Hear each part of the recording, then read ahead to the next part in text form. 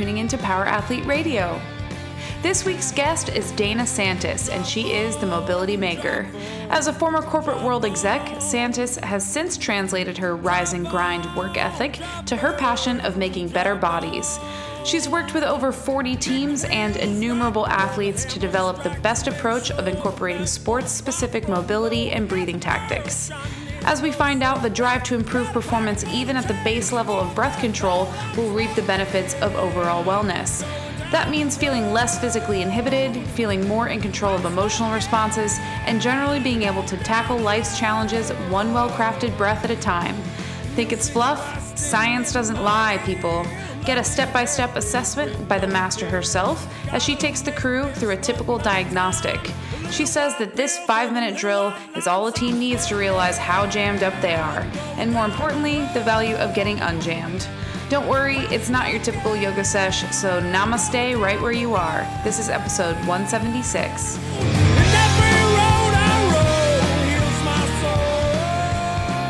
Power Athlete Nation, what is up? You've got Luke and John here in the steamy SoCal, 87 degrees internal temperature at the office.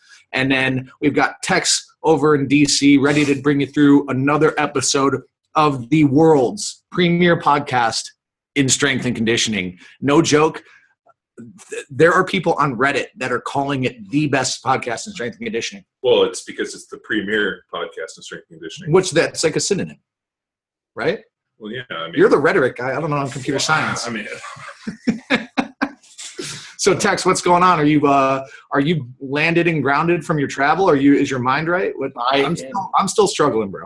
I know you're still struggling, but we got a trip on Thursday, so I'm feeling grounded. Then I got to pick it back up again for Thursday. But yeah, I'm here for 3 weeks, and then back down to the greatest country in the U.S., Texas. So feeling good though. Lucky you. Well, enough about us. We are really not the most interesting people on this episode.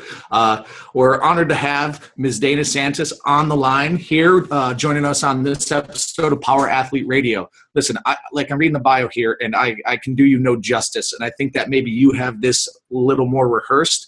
But Dana is essentially a guru in what we would call posture and position, and relating that to one of our favorite questions, like, hey, what are you training for? Because things have a little context and how you're going to give somebody some advice. So Dana, why don't you just let it rip and let us know what everything's all about here? Okay. Well, I generally don't call myself a guru, and I don't really have it rehearsed. The whole, social media, even my website and all of that, putting that out there and talking about myself like that, I always feel like it's so narcissistic. And so it's tough. So I don't really have the. We certainly relate. This is unfortunately this is social media in the world we live in, where I think if you're not a narcissist of the highest order, nobody will pay attention to you. I mean, this is what we wrestle with daily, and Luke and I talk about it. It's like, you almost have to become the. So I have the only analogy I can give it is I have twin daughters that are almost 5 years old. And the people that seem to do the best on the internet are slightly, well, actually, no, they're twice as needy as my daughters as a 4-year-old. I mean, it's like, look at me. And it's true, because unfortunately, the best information and sometimes the greatest delivery and, the most amazing product or system is overshadowed by some just, abs. Yeah, by just fucking nonsense. Yeah. But we digress. Sorry, Dana, to cut you off. So, but you're in good company. So go ahead, proceed. Sorry. Okay, yeah. So just so you know, I kind of wrestle with that. It's not a fun thing to toot your own horn. So instead, I'll just tell you, what I do. I work on breathing, movement, and mindset with professional athletes. So I always say it is my goal to help people breathe, move, and feel better in their bodies and happier and healthier in their lives. And I guess that kind of sounds rehearsed, but that's the one thing that I've really thought about, like, how can I say that succinctly? What is it I'm trying to do? And my niche is professional athletes, but increasingly, because I'm blessed to have this role as and I hate to use the word expert, but that's kind of how I'm referred to, the yoga expert for CNN Health. And so that gives me this broad platform to reach anybody and everybody. And what I really love about that platform is that my editors rock. They let me not dumb it down.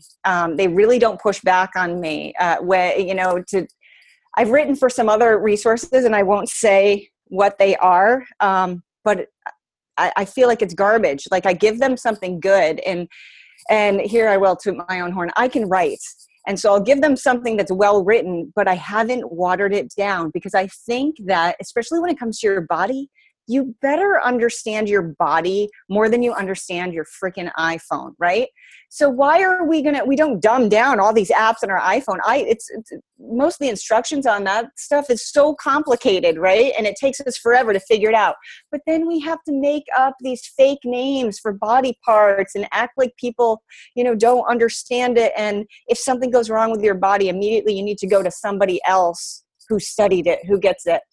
And I don't believe that that's the case. There's a lot that we can learn about our own bodies and be empowered. And again, breathing, moving, and mindset are huge. And we can change a lot of that with just a little bit of understanding. So that's what I like about CNN. I get to put information out there without watering it down too much. That said, I can't write for them like I would for the NSCA or like I do at a Perform Better lecture. But that's so that's what I do there. And then I said my niche is professional athletes. And so I have had a pretty awesome, past 12 or 13 years since I jumped into this. And I've worked with athletes from, I don't know, it's probably more like 50 or so professional sports teams across all sports. I've worked with dozens of teams themselves. Right now I have contracts with 5 teams. I started my career doing a lot in the NHL, but now it seems like I'm doing a lot more in Major League Baseball, which is really fun. And they're a different kind of athlete. But John, I've done some stuff in the NFL with some NFL players. And don't refer to baseball players as athletes. Yeah, it's organized grab ass. Yeah, you know what? Some of them don't refer to themselves as athletes either, so it's all right. But it's very little athleticism going on there. Hey. Anyway, it's a different kind of athleticism. Can we just say that? We'll agree to disagree. No, they have to be prepared to go from full stop to full throttle and back again. And like 6 times a game, I'm told. Yeah. No, we got a guy that we work out with who's a baseball player, and we just give him a hard time. So we just got to keep it going, stay true to it. Yeah, he's working his way up through the system right now with the Devil Rays, and he's a moron. So where is he? And I say that in like the most loving way, but I keep telling him every day, I'm like, be a professional baseball player as long as you can. Be a professional athlete as long as you can. Don't get into the real world. It's really tough out there. Like, stay in professional sports. And guys in baseball can stay there forever. Football, short lifespan. Mm-hmm. So your buddy, and just so you know, they don't call it the Devil Rays anymore. There's some religious, whatever. Yeah, it's the Rays. But when I first started working with them, like 8 or 9 years ago, they were the Devil Rays. But I do work with them, and actually it's Fall Instructional League now, which is why my schedule is so crazy, and thanks for changing the time for me because of this. The days are so nuts. But you said he's working his way up. Where is he in the farm system? I can't remember. Yeah. Every time he explained it to me once, and I was like, that sounds like laborious. Like, I know he was one place, and then he went over, and like in the course of 3 weeks, he had played on like 3 different teams. And so like they moved him up from one, and it's pretty interesting. So I know he was. Is he in Montgomery? No, well, he was in Sarasota, and then he was in somewhere in the South, and then he went back. And dude, it's short answers. We're not too sure. Yeah, I'd have to ask him. That's all right. For me with football, it was so much easier. You go to college, you play, you get drafted by a team, either you make it or you don't. There is no farm system. Practice squad or go home and get a real job. Mm-hmm. All right. Well, So sorry about that, Dana. Go on. That's okay. And so I don't know. I was going to see if I knew him. Although I am terrible with names, and when you work with hundreds of, especially in the farm system, the young guys, they've got to have a pretty strong personality to kind of stand out. I always say to them, listen, guys, until you're on a roster that I can look up all the time. It's really hard for me to remember your names. So just bear with me. But anyway, so maybe just ask him if he's ever worked with me. That'd be cool. And don't give him such a hard time. He is an athlete. But where was I? I digress. That's the problem, is that we're in this kinder and gentler society where, like, no longer you know, I firmly believe ridicule is one of the most powerful forms of motivation. And I'm aware. I know you're aware. Okay. So we have an expert though. Maybe we can learn something. Why don't we empty our cups, John, and maybe we can be nicer people to one another. Look at that cup. It's half empty. Wait, did someone tell you I was an expert in niceness? You said you could learn from me about that you're into breathing, yoga, and you work for CNN. So he assumes that you're an expert. That I'm not. All right. Now, well, Fox News, Here we would have a real problem. Oh boy. Okay. Well, so I do appreciate happiness, and I do try to be compassionate, but I also tend to have a slightly short fuse. So people piss me off. So I don't know if I'm the right person to teach you niceness. I'm not the Dalai Lama. And I have not met him, like Dan John. Didn't he say he met the Dalai Lama? Yeah. No, he went up me too. So I don't know. Dude, you know what? That might be the classic one-up, being like, oh, really? That's great. Have you ever met the Dalai Lama? I had tea with him. I mean, that's a pretty good one-upper. Mm-hmm. And he said on your deathbed, you'll have eternal happiness. Well, I had the caddy for him, so it was kind of weird. But so, like, how did you get into all this? I mean, you know, obviously, you've created somewhat of a niche. I mean, you know, you think about, like, you know, how many professional teams are bringing in somebody that's a yoga expert to come in and teach them breathing, and really just more importantly, I mean, obviously we know the benefits of yoga, but I mean, when you start talking about breathing, I mean, you're looking at, like, controlling, you know, not only your mind, your breath, all these other different things, but, like, how did you really get into this kind of niche?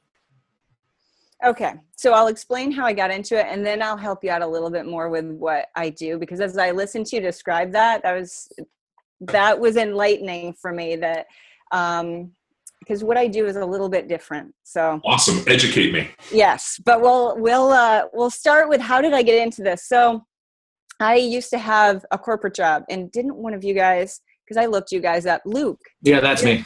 You had a corporate job. Guy. Okay. So I had a corporate job. I worked in corporate real estate, and I was the North American Director of Marketing and PR for an international corporate real estate firm.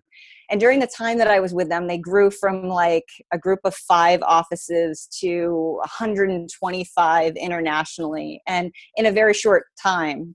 So, I mean, I went from being this marketing person for just that small group to this giant organization. So it happened quite quickly. And I did a lot of traveling, and I was shouldering a ton of responsibility, because, as you would probably remember from the corporate world, when corporations start to grow, they grow on the outside. Everybody sees that, but the infrastructure is really slow to grow. So I was stressed out, and I'm already wound really, really tight. And Tex, when you were at SummerStrong, did you actually hear my presentation? Yes.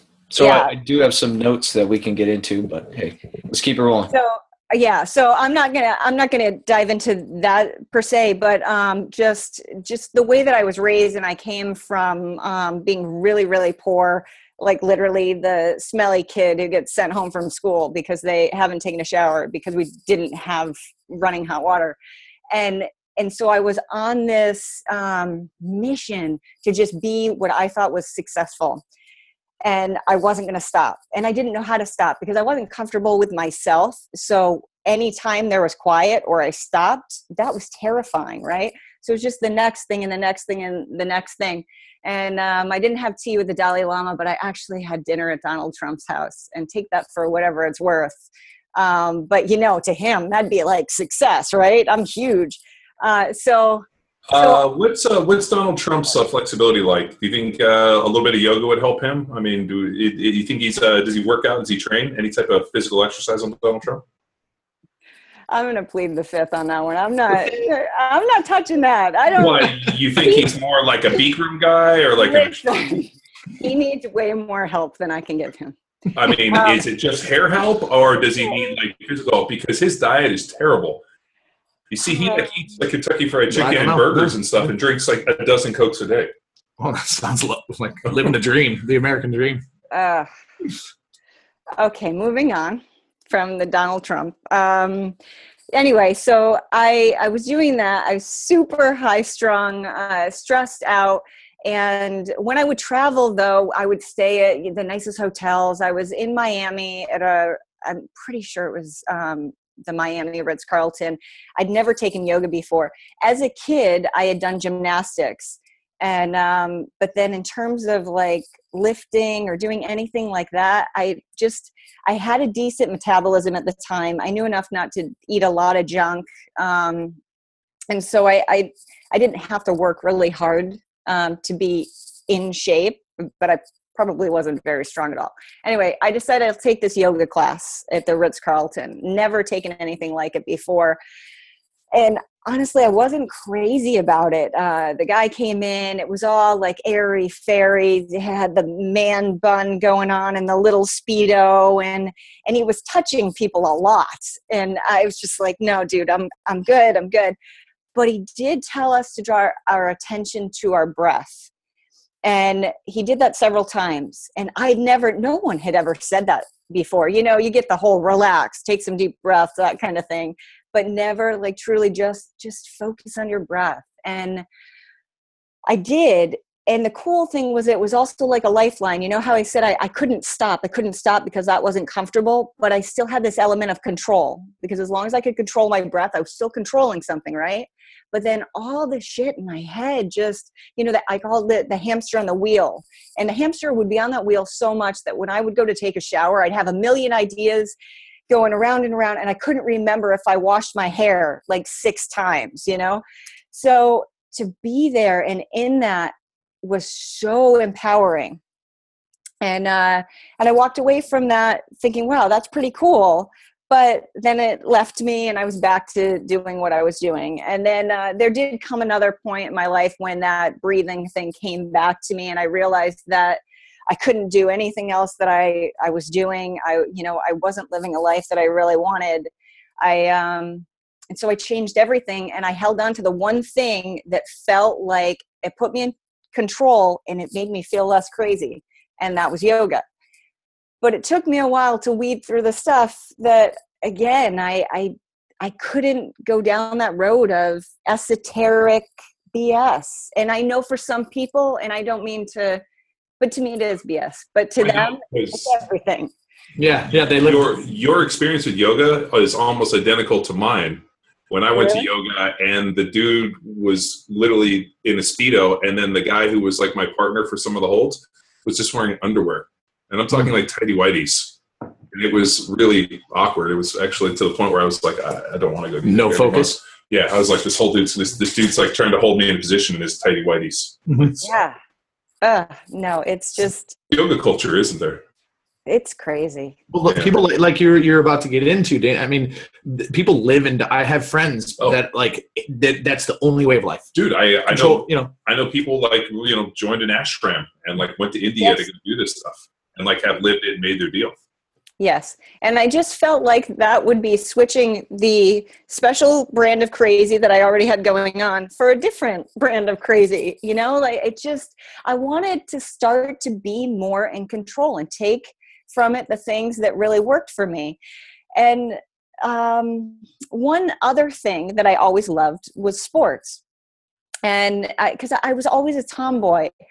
And so I loved sports, and I started thinking about the movements of the sport. And I'd never even thought about like flexibility. Here I'd been a gymnast, but back then, because, John, back then, because I think we're in that same age group, like they didn't talk to us about conditioning or anything like that. It was like, this is your sport. Let's practice it, and oh wow, you can move, you're a good gymnast. So I hadn't thought about flexibility, mobility, any of those things. And so now suddenly I'm like, what's the science behind this? How am I moving? If I think about it, when I'm walking up the stairs, I can actually feel muscles. Like I started to go a little bit nuts like that, like really thinking about every movement, because they talk about like this connection between mind and body. but they talk about it, out here esoterically.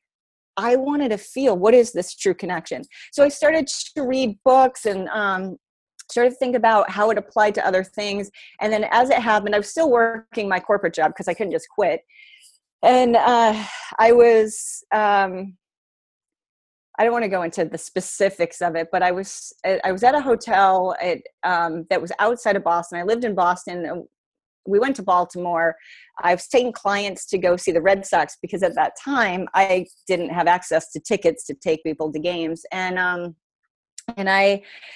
I brought clients to see a game at Camden Yards. And then when they left, the Yankees came in to the same hotel that I was staying at. And I happened to bump into a Yankee in the lobby. And he introduced himself. He didn't need to. I knew who he was. Now, I'd been a Red Sox fan because remember, so this was the other thing I was passionate about was sports. Like, in Boston, baseball is a religion. It's a baseball town. Wait, what is it? It's a drinking town with a baseball problem. And I was totally immersed in that culture. So I'm like, all right, yeah, nice to meet you. And then he sent this person off after me to say, hey, would you come to the game as so-and-so's guest? And initially I said no, but then, I thought, okay, here's my opportunity. I can actually talk to this guy about these things I'm thinking about in terms of yoga and sports. I ended up having the chance. I went to the game. There was a rain delay. I left because I was like, look, I'm not even a fan of you guys. I went back to the hotel, but then I ended up meeting up with them and I had the chance to really talk to them about what was going through my head in terms of yoga. And they were at that time, how many years ago? Over a decade ago, they weren't doing anything that had to do with mobility or flexibility. Like Gray Cook was just starting to make his way then. So they couldn't cross their legs. Jorge Posada was there. He wasn't the guy who came up to me in the lobby, but he was there. We were talking about a ton of stuff like, what bothers you in your hips? So I had this access that I hadn't had before. And now it was kind of solidifying this could work, right? And I went from this corporate job where I was making a ton of money and I'm looking at professional athletes. I had already looked at opening up a yoga studio. I was like, yeah, I can't live off that. I did a business plan. I put it together. I'm like, the first year, I think I made $5,000 if I'm profitable. No. So I'm thinking, I'm going to be back to six figures. These guys they have tons of money. I had no freaking idea the dichotomy between what the players were making and what a strength and conditioning budget looked like. Clueless. But on the plane home, it's like a half-hour flight. I'm thinking to myself, this is what I'm going to do. Here I'd done a business plan for a yoga studio, but now I'm diving in full board. I'm going to cash in part of my 401k plan and support myself while I get this off the ground, because I bought all the URLs for yoga for sports, yoga for athletes, not yoga for athletes, yoga for sports, yoga for baseball, yoga for football, yoga for hockey, yoga for basketball. I own them all because I might as well have been saying, let's get athletes to do underwater basket weaving. Like, it was just not something people were doing.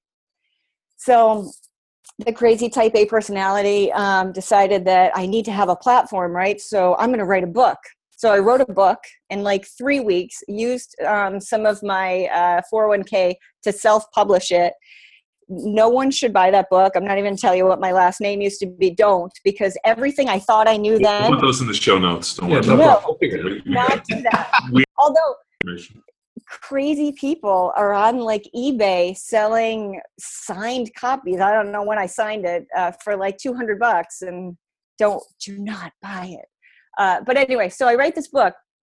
Well, I do all the stuff correctly in terms of like the ISBN, the barcode you need on all this stuff. I'm going to put it in Barnes and Noble, and because we actually had bookstores back then too, and Borders Books. And I reached out to them, and they both came back and they were like, we love this book. We'd love to put it on our shelves, but I put it in a binder because I wanted it so that people could move stuff around, because it was called, now you'll be able to find it. It was called Yoga. What year is this? Yoga is not one size fits all. It must have been 2005. Okay. And they said the reason we only accept binder books that are cookbooks because they take up double the shelf space. So they said, put it in a different binding, send it back to us. We'd love to have it. And I'm like, that's the whole concept, is that people can move these pages around.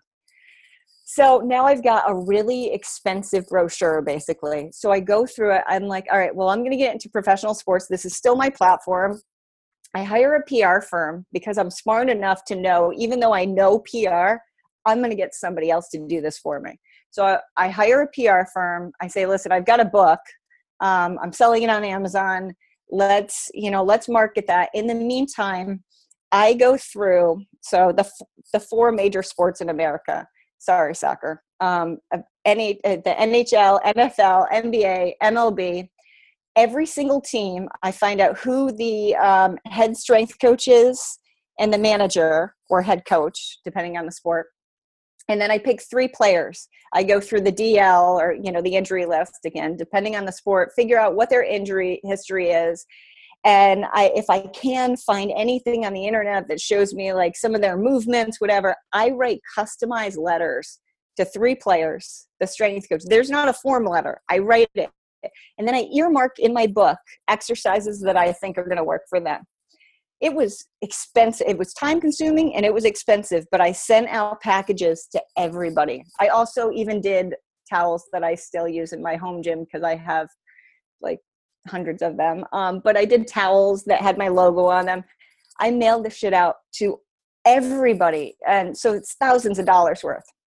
Now, having been in marketing, I knew a 4% return would be like huge. No, I was in like the 35% realm. And one of the first, it was the manager who called me. One of the first guys was Terry Francona. Now I'm from Boston.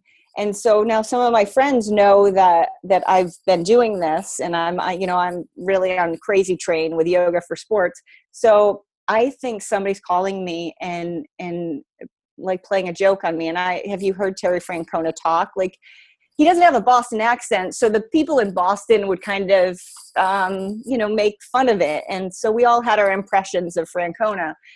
So Francona calls me up and he's like, yeah, I got your package and, I'm interested. And I'm like, are you shitting me? Like, I'm thinking it's one of my friends.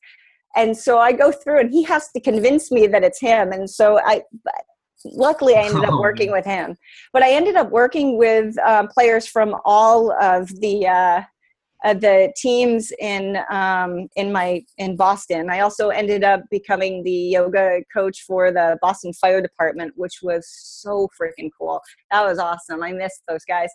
And then but I remember I was a sports fan, but I sent stuff to every team. And so I had to pick players, and sometimes I'm picking players and I'm like, who is this guy? We're done. Okay. So he calls me and we have a really nice conversation. And then I'm like, at the end, I say, can you tell me your name again? Oh gosh. We didn't end up talking after that, but so it was hard to keep up with the return I was getting because I never expected it to be so big. And but then it just went from there. And I was lucky enough to pick up Timmy Thomas, who was the NHL goaltender for the Boston Bruins. And he had just come from Finland. He was fairly unknown, but it was still later in his career. I think we're around the same age. And I started working with him and he started doing better. And I'm not saying that it was me, so don't think that it was. It was just he was doing better. And so he didn't want to change anything, right, that he had started doing. So we had a long-standing relationship through the end of his career, but he went on to win the Conn Smythe. He was in the Olympics. And the Bruins won the Stanley Cup. And so that was really exciting. And I was in Sports Illustrated with him. And so he did a lot of media with me because the media thought this, and they would bastardize it too, because they thought this was all, oh my gosh, athletes doing yoga and the little blonde, how many times I had to hear the little blonde guru or the little blonde yoga instructor. Just, they love to sensationalize that. And, I'm complaining a little bit. I do do recognize that helped to build my reputation, but it also made it so that, maybe I could get in the door being the little blonde yoga instructor, but then I had to prove I knew what the hell I was doing. And then also, as I started to raise awareness about, yoga and sports, everybody started to become an expert on yoga and sports. And so I had to keep changing my game because also what I thought I knew when I came into sports, and I learned, first off, that there are no budgets and all professional athletes think they should get everything for free. Of course, because we're professional athletes. Right. Yeah. So of course. Everything should be for free, right? Yeah. Do you want me to sign a ball for you? I don't know. Will that pay my fucking mortgage? No, dude. Anyway, I don't know. I digress. It's been one, I'm just impressed with the fact that the moxie and the hustle to get out there and do it. That's pretty interesting. Thank God I didn't get any of that package from you, because that means obviously I wasn't fucked up. But it's like you're going through, you're like, that dude's fucked up, I gotta send him some shit. But the one thing which is universally true about athletes, you hope, is that if somebody offers you or goes out of their way to try to improve you, you should listen to it. Like if somebody were to unsolicited reach out to me and say, hey, I noticed this, or you're having this problem, I think I can help you. I think most people should be receptive to be like, really awesome, help me. And that's a mark of a good athlete. But the problem becomes, and what I'm totally amazed by, is the fact that the managers, the trainers, the strength coaches were open to it. They responded. Because normally those dudes are like, I know everything, and if it's not here already, then it's of no value. So I'm really pretty impressed the fact that they were able to see the benefit and the genius in it and bring you in. So fucking good on you. Well, thank you. But now, just also, I guess to their credit and my own, I knew, as much as I thought that I knew yoga was this great fit with sports, and that I could be sports specific, which is hilarious. But anyway, I also knew that I could learn so much from them. So I wasn't going in there and dogmatically saying, I'm going to come in and I can fix things that you guys haven't figured out. I was really careful, because I know how that feels when, having worked in my former career, if somebody comes in and they're like, yeah, your marketing program is shit, so, this is how you should be doing it. I don't like them. So, you got to watch the language. Yeah, you got to watch the language. This is a family podcast. All this. Stop it. Jeez. Oh my gosh. That's it. Okay. So, anyway, I don't know what to say now. Well, I think I can jump in here. So you're walking into these weight rooms, these training facilities, and working with these athletic trainers and strength coaches who already have a perception of two words: flexibility and stretching. And so when we were interacting over email, you went into this very in-depth conversation, just typing away and really opening them up. Could you kind of go into, I guess, the evolution of your thought process for stretching and flexibility, and then the battle to get these guys to truly understand these two words? Yes. Okay. So, flexibility, So when you talk about bad language, watch the language. That is the huge F word for me. That's the one that really freaks me out. There are a few things that freak me out when people kind of pigeonhole me in that, though. That's the thing that ruffles my feathers most, because flexibility, and you can say it's just semantics maybe, but to me that implies instability, because you're only thinking about lengthening muscles. It takes people's eyes off the ball. It takes them off the joint and makes them think only about muscles. And can I lengthen hamstring? Oh God.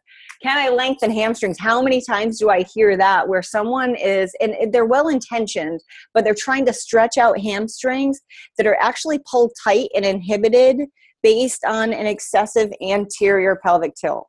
But the person trying to stretch the hamstrings doesn't understand that the hamstrings are attaching to the pelvis and that they're being pulled long and tight.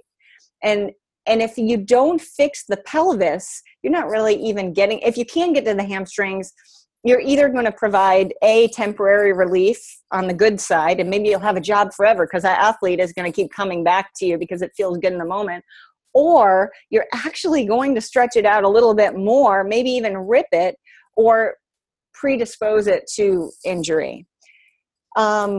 However, you could take, if the reason for the tension in the hamstrings is the pelvis, and you fix the pelvis function, and I know anterior tilts get a really bad rep all the time, like, oh my God, you're going to die of an anterior pelvic tilt. You're not. And a lot of athletes function really well in an excessive anterior pelvic tilt. The important thing is, though, that they're not trying to sleep like that they can shut off their low back, that they can move in and out of it, right? And then their hamstrings aren't constantly pulled tight and inhibited. So I could live in anterior pelvic tilt. Yeah. We actually call that CrossFit girl butt. Yeah. Mm-hmm. Well, that's how you put the vibe out at the club. Yes. That's how you put the vibe. That's basically our joke. Yeah, if anybody's not familiar with the term. Yeah. If anybody's not familiar, we actually call this CrossFit girl butt, or how you put out the vibe. But you actually made a really good point. Something that I've said for years is flexibility with instability is equal to injury. And so I run into people all the time that are like, oh, I need to increase my flexibility in this. And I'm like, well, if you're not able to stabilize your joint for whatever reason, like, for example, let's say you tear a ligament or you have some form of structural damage in a joint, and then you want to mobilize, or more importantly, increase your mobility or try to increase flexibility, all you're doing is setting yourself up. I'm like, part of that tightness and part of that is your body's guarding because it doesn't want you to injure yourself. And so we run into this constantly where people at our seminar, we've taught hundreds of seminars to thousands of people, and I hear this all the time. Is like, I'm tight in my hips, I'm tight here and this and all these other things, and I need to do more flexibility, more mobility. And I'm always like, I don't think that's your problem, because you guys stretch non-fucking stop. And I'm telling you, if we put you in any type of dynamic movement, whether it be change of direction, sprinting, whatever, I'm going to see the instability in this. And I'm like, it's one of our pet peeves, which is really kind of ironic, and now I know I text got you on the podcast, other than you have an amazing story and I think this is killer. But like, that to me is almost the point where I feel like I'm taking crazy pills. So I'm glad I'm not the only one that's seeing this, because it's a huge problem. So cool.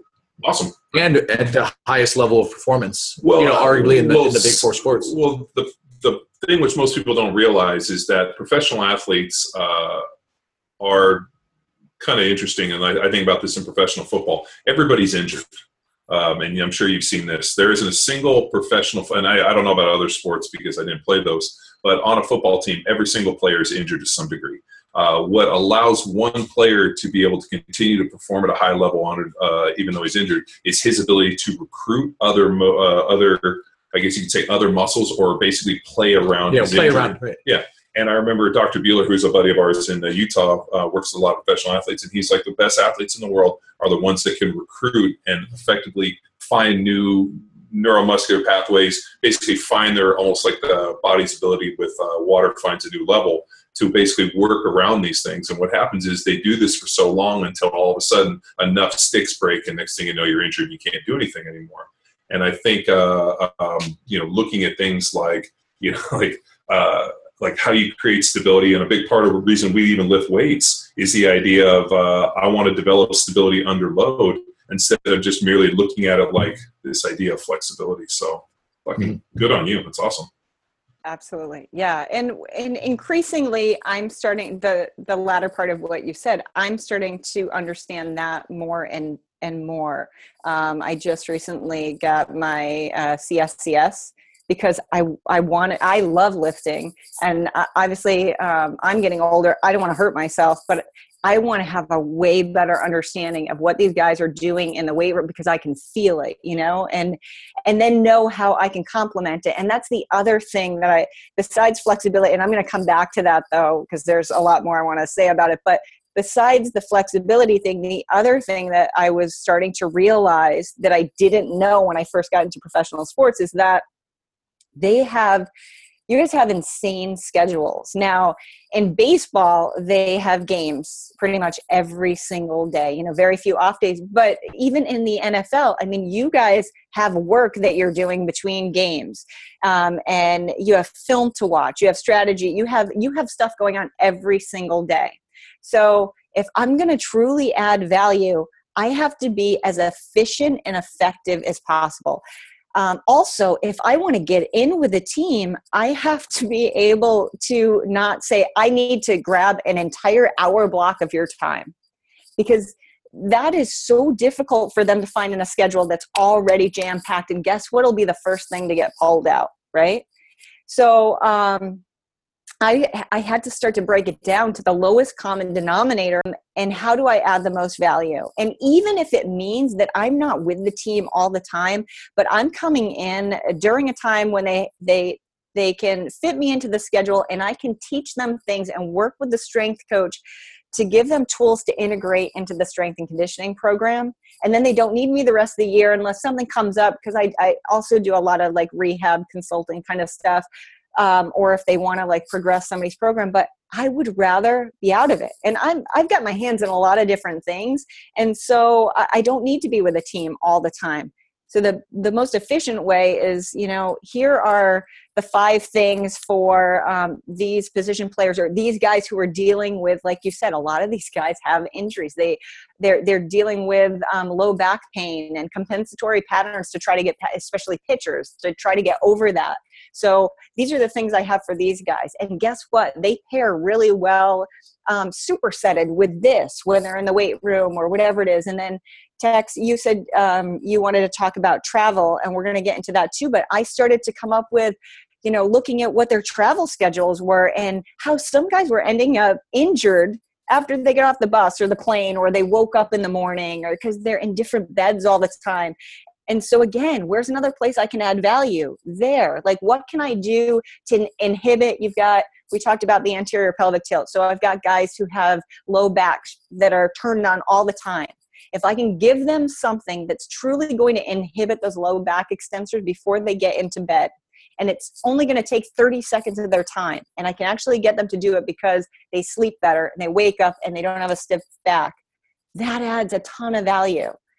And it's not rocket science, but it does take a little bit of thought, and it's not teaching athletes to be yogis. And I even, on social media, we were talking about how bogus that can be sometimes when you're putting in all your hashtags, and I'm always putting in yoga for athletes, yoga for sports. And I kind of feel funny doing it sometimes, because some of the guys will be like, you're like the anti-yoga coach. But I've taken the best of yoga, the stuff, like I looked at Gray Cook's stuff, and I was introduced to him early on. And it was really a game changer for me, because I looked at Gray Cook's stuff and I'm like, that's yoga.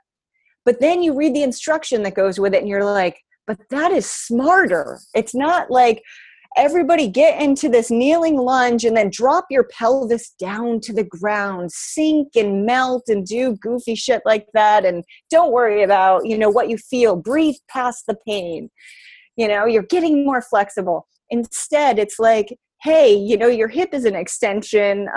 Is your right glute firing if your left leg is in front? If your hip's an extension, like, can you feel that? Like, they're just different cues. And so if you look at like one of my classes and you can't hear it, you would look in and you'd be like, hey, that kind of looks like yoga. That must be a yoga session. But if you didn't see it and you only heard it, you would be like, is that physical therapy? Like, what is that she's teaching? Because all my cues are designed to empower these guys to know what the heck is going on with their bodies. And so that they hear me in their head too when they're in the weight room. You guys have the whole toes forward thing. Oh, I'm all over that. I am. Nice. But oh my gosh, it's lateral heel. Like, I'm always like lateral heel, medial arch. If you got and in yoga, they're like, oh, the 4 corners of your feet. Well, it's hard to kind of discern that. Or sometimes they'll be like, think of your feet as a tripod, and then you end up with your feet out like this. And guess what? They are already heavy into the external hip rotators. So stop with the duck feet, guys. I don't need your hips and your pelvis to be open. I want decent, especially if I'm working on a squat pattern for pelvic function, if you open up your feet, we might as well not do it. Like, what are we working on then? And I always tell them lateral heel. And then I'll even have them do drills. And I know that people listening to the podcast can't see this, but I'm like, put your hands on your hips like this, and then toe heel your feet in and out. Can you feel your hips moving? Your feet are a window to what's going on in your hips.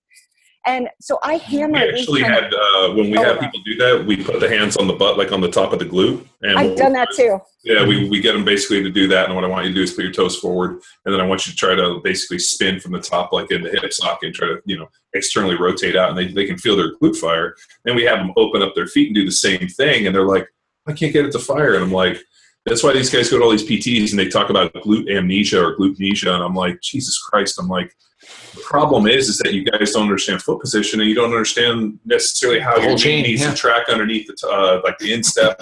And I'm like, dude, if you want to teach somebody how to use their glute, why don't you just teach them to lunge with the toe forward? And like it seems, and like this is what we joke about, like the taking crazy pills, where I have these conversations and people are like, kind of look at you like, I can't believe this. I'm like, dude, this is basic stuff. I'm like, there's a reason, and this is part of our seminar. Playing offensive line, I had, a short amount of time to run up to the ball, and I had to basically assess people. I came to this strange realization, because I kind of looked for patterns, that the guys that were slightly pigeon-toed and bow-legged were much more explosive than the guys that were duck-footed and knock-kneed. I knew if a guy was duck-footed and knock-kneed, he wasn't going to get off the ball as fast. And so if I walked up and I saw a guy, and the guy that I can't remember his name for the life of me right now, he played for Chicago Bears and played for Dallas. He was legally insane. Alonzo Spellman? Yeah, Alonzo Spellman. My guy. So he was like 6'4", but he had about a 6'10" wingspan. Yeah. And he was literally pigeon-toed and bow-legged, and he got off the ball. It literally felt like somebody was smashing with a cinder block. And then I remember they brought in the next guy who he rotated out, brought over, and the guy was literally duck-footed and knock-kneed. And it felt like I was hitting like a bunch of pillows. Mm-hmm. And I started noticing this. And then I was noticing that the guys that were racing, like the DBs and different stuff, the guys that were slightly pigeon-toed and bow-legged were faster. And then I started thinking, I'm like, why is it? And then we realized toes forward, internal hip torque, and you can go through all these different things. But the most athletic people always were toes forward. And when we look at change of direction and all the different force bleed models we do, and we teach us so much in the seminar, is that if you want to learn to move, there's a certain set of movement patterns we call a blueprint that allow efficient human movement. And all you're doing is you're basically cheating these things by opening the toes, doing all these little things that are all workarounds. And, people are like, well, I can't squat as well with my toes forward. Well, not today. But isn't this thing a journey? Eventually we're going to get to where you're going to go. I don't know why everybody has to be fucking perfect today. I rather keep the model the same and then force you to develop the strength, the stability, and the musculature and all these other key factors that allow you to do this. Instead of just being like, hey, let's do all this fucking cheat workaround so I can do it today. Get bigger numbers. Do it faster. Bigger numbers, faster. So, yeah. Get off my soapbox. Oh, well, we're standing on the same soapbox. I absolutely agree with that. Yeah. So a lot of the times the guys will be like, there's so many details, and if I'm brought in, and occasionally a strength coach will be like, Dana, stop talking so much. But, initially I just need them to get it. But I've started to come up with some, especially when it comes to breathing, I've come up with some parlor tricks.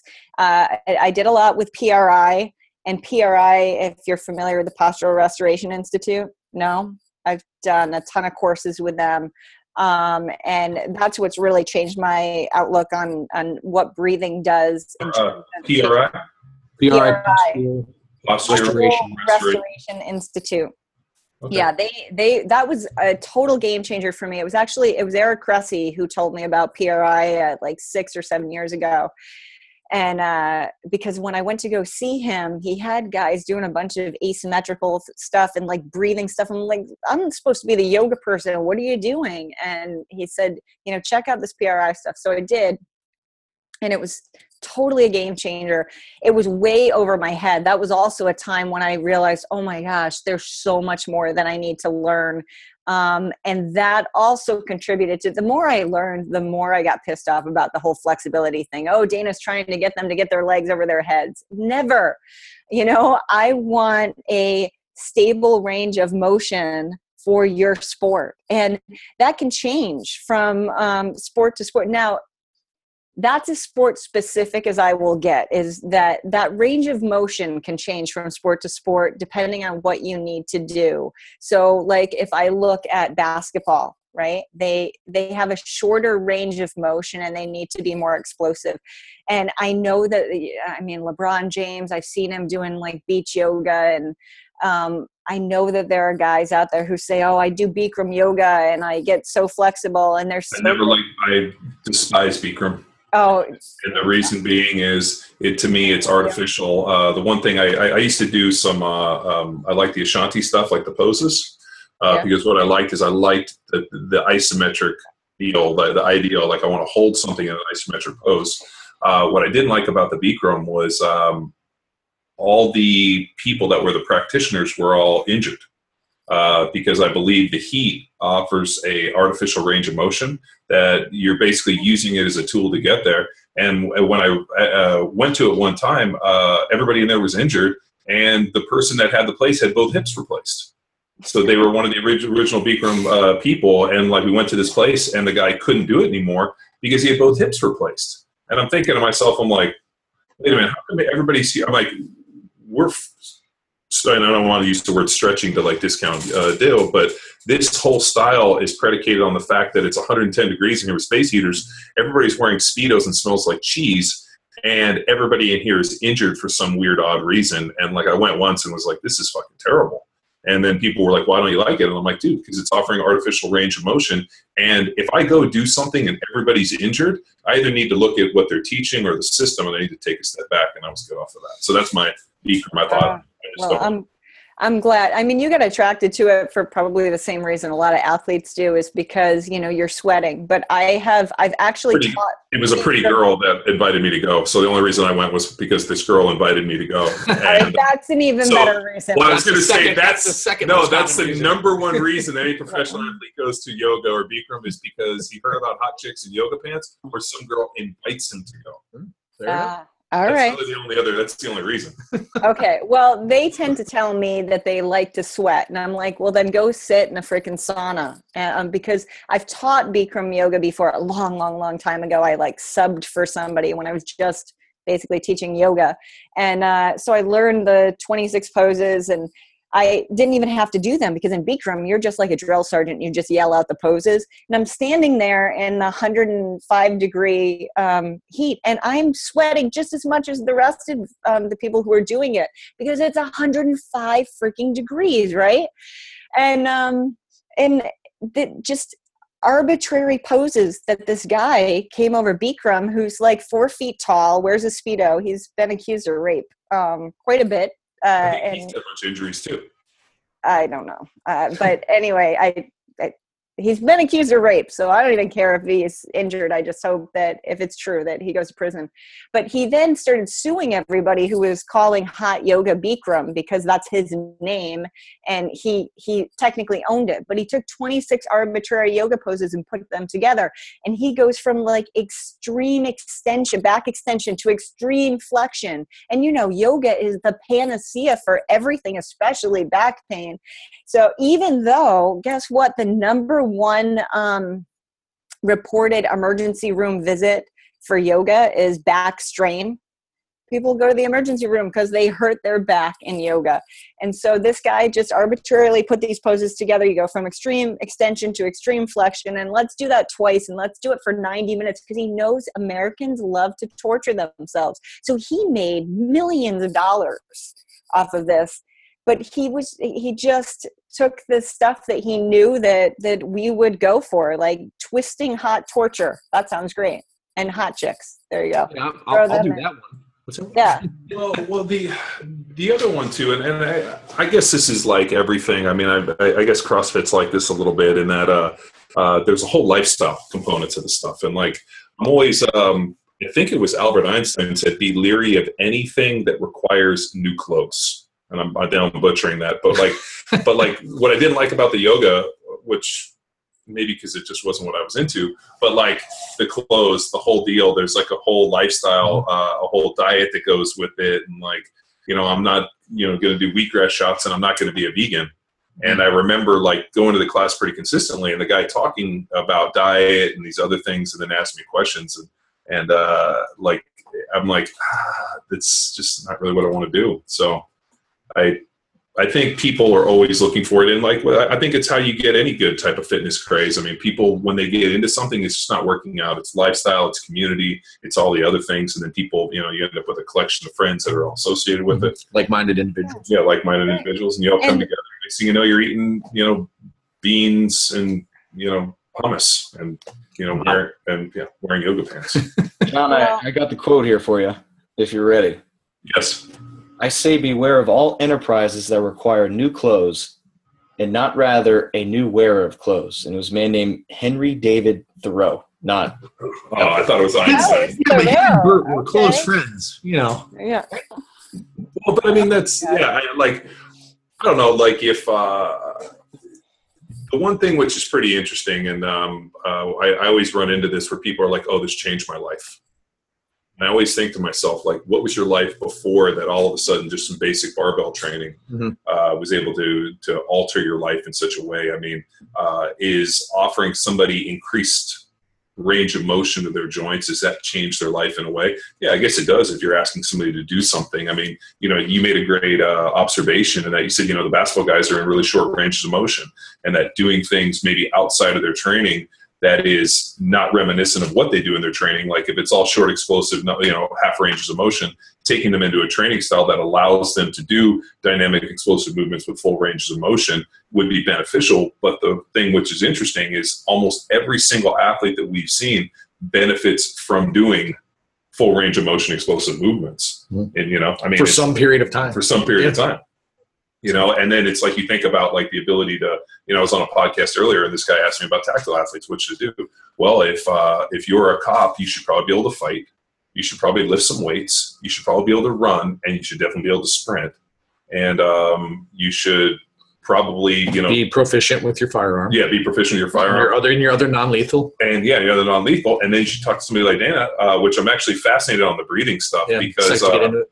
Yeah, I mean, like if you think about, so just some background on me, I started in martial arts when I was 6, and it was a pretty traditional Japanese style, and that's where I first learned about, what we used to call torture, but people know as stretching, because the movements were so demanding that there was a whole torture routine to create flexibility, not for any other reason other than you needed that flexibility to be able to do these different movements. And like there was we had to kneel on wood, and if you fucked up, the guy would beat you with a bamboo stick. But I remember them talking about breath, and I remember them talking about the ability to pull it in and be able to hold the breath, to be able to hold the trunk, to be able to get hit, and all these different things. And I think every time when I hear people talk about that, that was such an important component of martial arts that it's something that people, I guess people are talking about it because you're talking about it, but I think it's just something that people don't necessarily know and don't really necessarily know how to use. Like for a pitcher, for example, the idea of, I don't want to hold my breath because I don't want to put that in position, but my breath needs to be meaningful. And, it's a big thing we talked to, especially when you play football, the idea of don't tense up and hold your breath. You want to be ready at all times, but not like this, because if you get hit, you'll tend to hurt yourself because you never know when you're going to get hit. I watch guys all the time. The analogy I used to give was be Gumby, because all of a sudden, if you're playing and you're in a battle with somebody and you feel somebody hitting you from behind, you just kind of go limp, and you hope you just kind of fall down and get best out of it. And the guys that fought against it were the ones that ended up getting hurt and having terrible things happen. So Dana, I'd like to get into that. On your website, I have a quote from you. It says, "Breathing is the most fundamental movement pattern." And when we're talking about breathing and training to prepare us to carry that breathing technique into sport, when it's not something we want to think about, where's the best time to kind of integrate breathing technique and practice into training? Well, definitely initially, because it, like I said, is the most fundamental movement pattern. So you want to set that right before you start to layer any other movement patterns on top of it. But I want to back up for a minute, because I don't want to just gloss over the physiological aspect that John just brought up. I don't want to jump down that rabbit hole too deeply, because I think the newer stuff for you guys in terms of the breathing and the mobility stuff, I think you'll be interested in that. And I want to, if I'm going to jump down a rabbit hole, that's the one I want to jump down. So I'm going to come back to that, but let's go back to the physiological stuff. Breathing is truly a superpower when it comes to being able to leverage our central nervous system. And athletes especially, but all human beings. I see so many people who are locked in a sympathetic state. And for those people who aren't nerdy about your nervous system, sympathetic doesn't mean what, a lot of people think, oh, I feel sorry for you kind of thing. It's sympathetic, it's fight or flight. And so I see a ton of people in extension because they're trying to have good posture, which makes it harder to breathe. So it's just this vicious cycle, but they're walking around barely breathing and they feel like their freaking life is an emergency, right? Because they're getting all these messages. They are just overloaded with cortisol. Their heart rate and their blood pressure are higher because their breathing sucks so badly. And we do have this power when we're empowered with the knowledge to know this, right? Is to take back control of our breathing, even though it's the only aspect of our autonomic nervous system that we actually can go on autopilot or take control. We can take control of it, and then we can switch into our parasympathetic, which is the rest and restore, or even, more of a neutral kind of phase. But that will lower that production of cortisol, which is the major stress hormone. That will lower your heart rate and your blood pressure. Everybody's got their Apple Watches or their Fitbits or whatever. You can play with your breathing. And I think there are apps out there.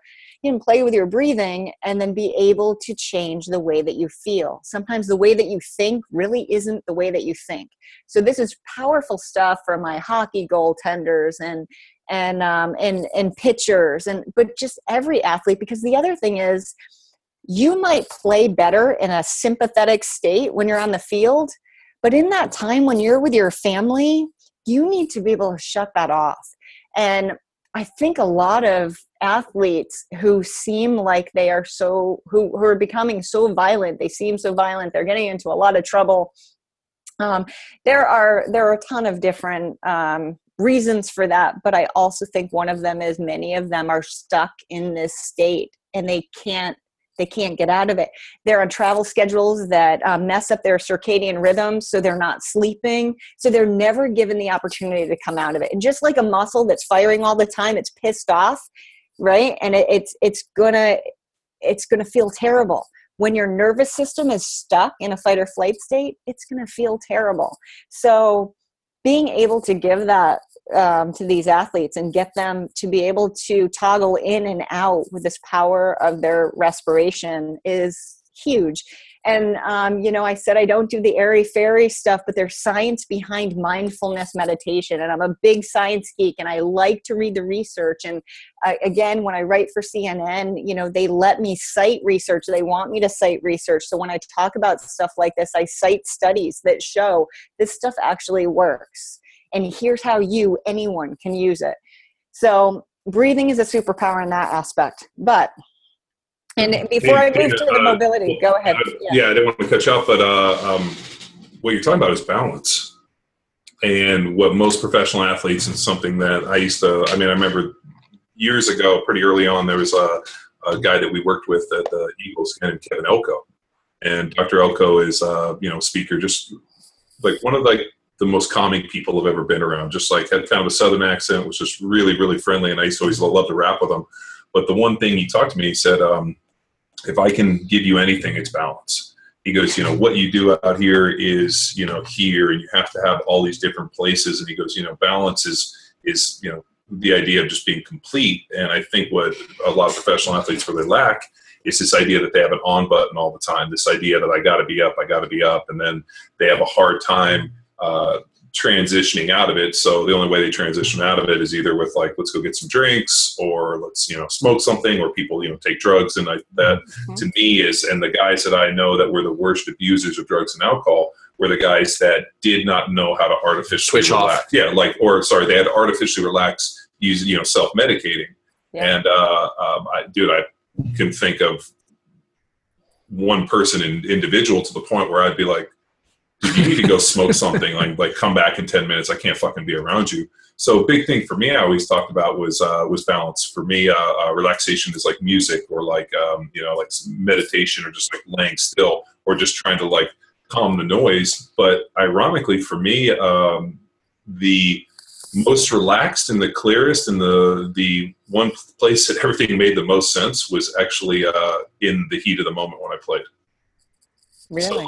So like people like beat their chest and yell and scream. I was like the exact opposite. Like I was like the very very cool, calm, collected, like calm before the storm. And to me, the most relaxed and actually the most I guess you could say like clear vision that I have, and some of like the easiest things was in the middle of the game or running out. But I also never heard the crowd. So people always talk about the crowd. I never heard it. Everything was always silent to me. And that was like, to me, when people get done, they're like, oh, I was good.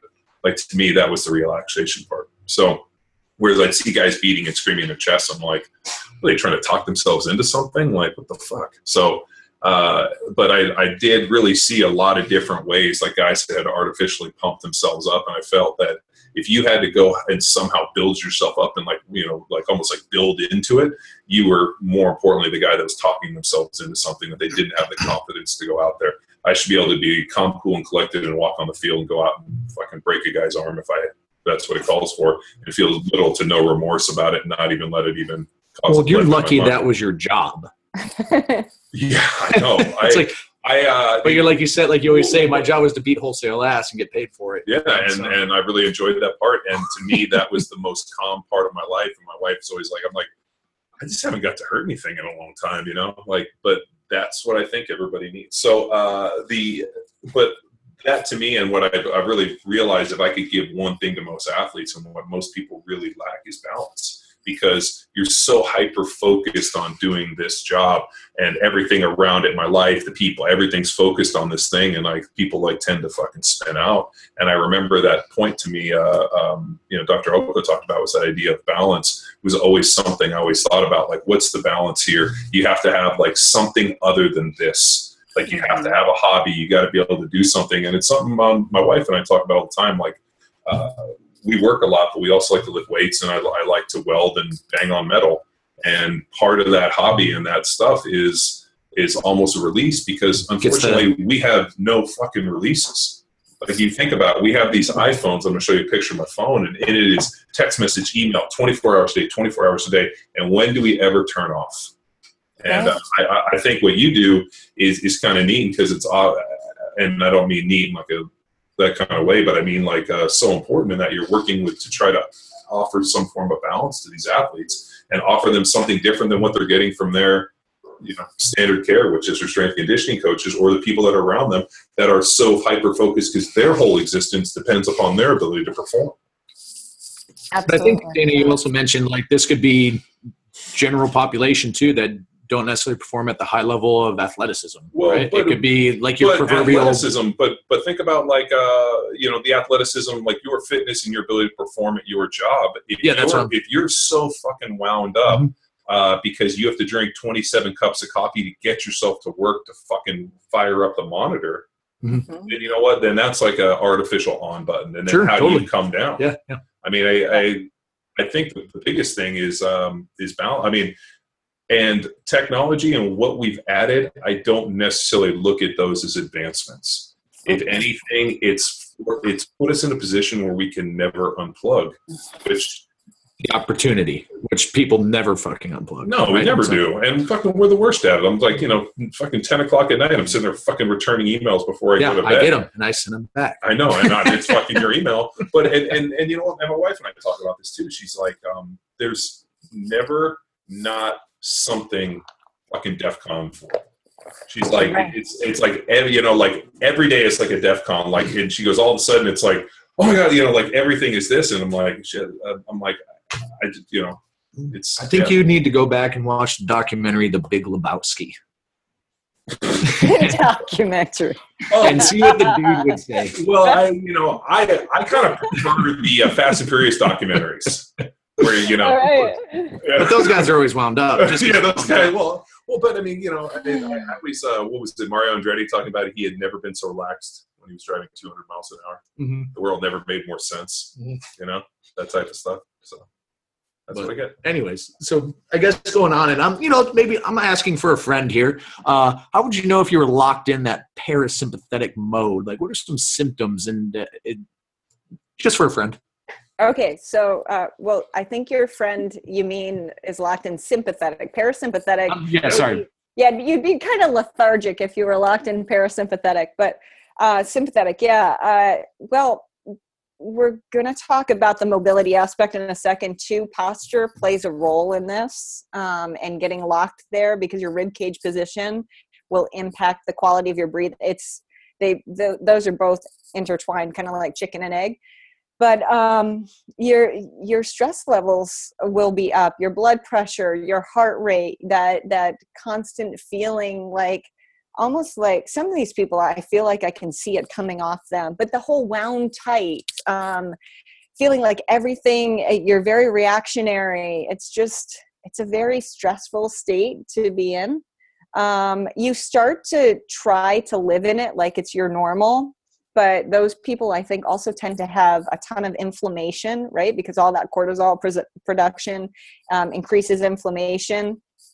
I'm not a doctor though, so I don't want to start making stuff up here. This is stuff that I've learned, but it's. Don't worry, the doctors don't even know this stuff, so don't even worry about it. Well, no, they'd be quick to just give you something for your blood pressure. Each of those symptoms that actually there's medication. Tell the story. I think they did symptoms. They did a pretty interesting, and I'd have to dig it up, but I think they did a sample group where they brought in people that had high blood pressure and had some problems, and they gave like half of them medication, and the other half they just had them do, I think it was like 10 to 15 minutes of meditation. Yeah. And the meditation worked faster and actually was much better than like actually the meds. Because what ended up happening is the heart meds, I think, caused other problems that stressed them out even more, like impotence. Like that would be stressful. Yeah, no, and like they were more stressed out with the heart meds that they couldn't hoist their sails anymore. Like I was like listening to this, and I'm like, Jesus, like, fuck, like. So for those of you who can't see, like the look of disappointment that was just on John's face was like priceless. At some point, like, and this is what, and you're going to see me do this, what you're going to turn today. Like, how did we get here? Mm-hmm. Like, how is it that faith palm? Yeah, like I think about it a lot. Like how did we get to this place? And you know what I always laugh at is I sat, or not always, but the other, like I was in Texas and I was flying back, and did I tell you this? I sat next to two Apple executives. No. And so I didn't tell you this. I don't think so. So I'm sitting there, and I got my kids, and we're like sitting there, and we're coloring, and these two guys are like, "Oh shit, you color?" I'm like, "Yeah, it's something that I do with my kids. Whenever we go to restaurants, they always give kids coloring books and this." So I started asking, and now we color together, and it's something that my daughters and I do. And so we were coloring on the plane, and the guy's like, "Man, everybody here is watching some form of screen, or like everybody, yeah. iPad." And so I was like, "Yeah, we color." I'm like, "What are you guys doing?" They're like, "Oh, we're reading." I was like, "Oh shit!" And the guy's like, "What do you do?" And I told him, "What do you do?" He's like, "Oh, we're executives for Apple." And I was like, "Shouldn't you be on your screens?" And he's like, "Yeah, that's a big no-no at Apple for the executives. They don't want us to actually use our phone. We don't bring our phones to work." And like the guy started going through it, and he's like, "We have a culture of because the technology inhibits creativity." Sure. Yeah. So I'm sitting there looking at it and being like, "You sons of bitches!" Well, You're crushing us. Well, I was like, so and he said Steve Jobs refused to have. He had a landline in his house, and no technology for his kids. And the guys went through, and he's like, "That's the culture for the upper echelons." Mm-hmm. And I was like, whoa. I just saw a thing on. We're way down the rabbit hole, but I saw a thing on Facebook or something. Yeah, that's what's the best podcast. But down the road. It was like a time lock box where you put your phone in there and it locks and it won't open for the next, like you set the time, whether it's 90 minutes, 60 minutes. And I was thinking like we should probably get that. And just drop our phone in there, lock it up for 60 minutes, and then see what happens next. Well, the other day I got this thing. Actually, my buddy Dave Brewer forwarded me this thing, and it's I forgot exactly what it's called. It's like a Mona or emoji. But basically what you do is you can plug your phone into this receiver unit, and it makes your phone into a shortwave radio, wave radio. So like if you were in the mountains and had no reception, I could plug mine in, and if you had one, like you could talk. And I was sitting there watching. He's like, "What do you think of this?" I'm like, "That's fucking terrible." And he's like, "Why?" I'm like, "Well, if you're in the mountains, you have no reception. Isn't that you just put your phone in your pocket and you're like, fuck it." Yeah. I'm like, now even when there's no cell reception, I got to have cell reception. I'm like, it's yeah. I mean, but if you think about stimulation, like, you know, the fact that we're always constantly stimulated. I mean, I almost wish with your work we could go back in time 30 years. And if you could look at professional athletes, let's say in the 60s or the 70s in different ways, opposed to professional athletes today, you know, like I remember when I was a young guy, I first came in the NFL, they used to give us beers. Did I ever tell you this? Yeah. So when you got on the plane, they give you beers. Yeah. And then when you got off the plane, they give you beer. They give you beer all the time. And then they got rid of it because actually coaches got drunk and got into a fight. And then they made a deal in the NFL where they couldn't give out alcohol. I mean, dude, they used to hand this shit out, like drinks, the whole deal. But I wonder with professional athletes if social media and all of these other touch points have grown so big. I mean, think about pre-social media. I mean, all you had to do was media with the newspaper. Mm-hmm. That was it. Radio. That's it. And then guys could go out and live their lives. I mean, did you really know what people looked like? You saw them in the paper. But now it's like you can't go anywhere without being something under it. So I just wonder in terms of touch points, if just everybody, I mean, now in professional athletes is just everybody's fucking on all the time. Mm-hmm. And I wonder how that equates to your work where you're trying to offer people just the fact, like, let's take a deep breath. Let's get a little bit of balance in their lives. I want you to, you know, and whether or not you're putting them through these different movements to not only increase their performance, but also maybe just get them to fucking relax. Mm. So Dana, bring us back in.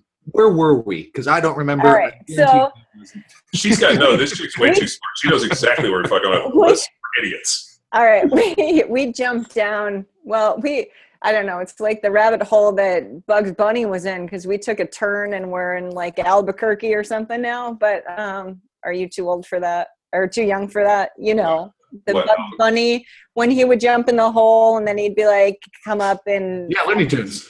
Yeah, and he'd come up somewhere. Saturday morning cartoons. Space Jam. Remember, was he ever in Albuquerque? Because I've been to Albuquerque. It's that's when they were lost. He thought they were in Albuquerque. Well, he'd say, I took a wrong turn at Albuquerque. So I think we took a turn somewhere at Albuquerque. We have been like, I got it. Yeah. All right. But so, yes, part of what I do has to do with physiology. A lot of that gets put into like the sleep programs and stuff like that. But the biggest impact I have when it comes to breathing now is really movement. And as I said, this was a game changer for how I taught yoga. So like Gray Cook impacted how I taught yoga initially in terms of like cueing and starting to really get this whole activation inhibition thing and talking to athletes about what muscles they should be using and looking more at joints and mobility and range of motion, that kind of thing. But then breathing, holy crap. Learning that breathing was our most fundamental movement pattern. You can do it, especially like Luke, your friend, who might be stuck in their sympathetic nervous system. They're probably taking up to 24,000 breaths a day. 24,000. So anywhere from 20 to 24,000. Maybe someone who breathes, you know, really well might be at 18,000. But what else are we doing besides maybe blinking? What other movement pattern is there that requires so much muscular effort? There isn't. There is not. And then the way that you breathe. So this is a spiel that I do pretty much all the time, especially when I'm introduced to a new group of athletes or strength coaches. But the quality of your breathing dictates the position of your rib cage. Think about how much real estate your rib cage takes up. That's almost 50% of your axial skeleton. What about your scaps? Your scaps have no, they have no choice but to sit on wherever the position of your rib cage tells them they need to be, right? So think about what impact that has on your shoulder girdle. Your shoulder mobility and stability are impacted then by the quality of your breathing that you're doing up to 24,000 times a day. Your diaphragm is your primary muscle of respiration. And I'm going to run through some stuff that you guys probably already know, but just in case like listeners don't know this, I don't want to gloss over this part because it's important. So your diaphragm, and they can't see me, but you guys can. Your diaphragm attaches to your rib cage. So right up here. Calf cramp. Sorry. Are you wearing like a nightgown over there? What's going on? Is that like an evening gown? What is that? Are you kidding? This is I'm kidding. She's for the listeners. Yeah, it's for the listeners. She's actually wearing this red backless outfit. It's really strange, but it's a Raider, and so Raider Project. You know what the Raider Project is? Raider Project T-shirt. Does that have to do with Sean Connery or? No, veterans. Oh, veteran. Yeah, look it up. They rock. Anyway, okay. So American flag. I've got going on here, but your rib cage. So your diaphragm is a thin muscle, and it attaches to your rib cage, but it runs down through your hip flexors. A lot of people don't know that, and it attaches to your lumbar spine. It has an asymmetrical attachment, so that means that it has a larger attachment on the right side of your lumbar spine than it does on the left. I'm not going to get a whole lot into the asymmetries because that's a rabbit hole we don't have time to jump down. But just keep that in mind. A lot of times when we see low back pain that's more on one side than the other, or a rotated pelvis, the diaphragm can play a part in that, because usually a rotated pelvis tends to be rotated from left to right. And it's that pissed off tonic diaphragm that's pulling you in your center of mass over into your right hip. But I digress. Let's go back to this diaphragm. How does it work now? So when you inhale, it flattens and pulls down here. So imagine it like a plunger. And so it's like pressure that will then pull the air in. When you exhale, it domes up here inside of your rib cage. It has to have a cage to dome, right? John, you following me? Okay. All right, so it has to have a cage to dome. So that means your ribs have to be able to come in. Now, we've got the split in our rib cage right here where the diaphragm attaches. These ribs are designed to move. That's why there's a split there. So when you inhale, they actually go out like this. When you exhale, they go like this. I'm going to show you just a couple of breaths, what the movement is in a second. But there was something I wanted to say, and now, of course, I friggin' lost it. So hopefully it'll come back to me. Come in. All right. So when I breathe, though, I know that a ton of well-intentioned yoga instructors and I remembered what I was going to say, but lots of people want to get people to breathe deeper and stop being so chest-oriented. So they tell you to belly breathe. I want to punch people in the face when they say that, because that's another one of those. Remember in the beginning we were talking about how people dumb down how our body works, like we're too stupid to understand it. So we make up shit like, oh, gee, breathe into your belly. Well, guess what? You don't have lung tissue in your belly unless you eat it. You can't breathe into it then. So there's no lung tissue there. Well, it's like there's some Scottish delicacy. Yeah, haggis. Yeah, that right? Haggis. Yeah. It's like sheep lung? Yeah, Right. no, it's they stuff a bunch of stuff in I believe it's a sheep's, is it sheep lung or sheep colon or bladder. It's got to be a lung. There's got to be a lung so anyway, but that's the only way you're going to get lung in your stomach, and it's still not going to work that way.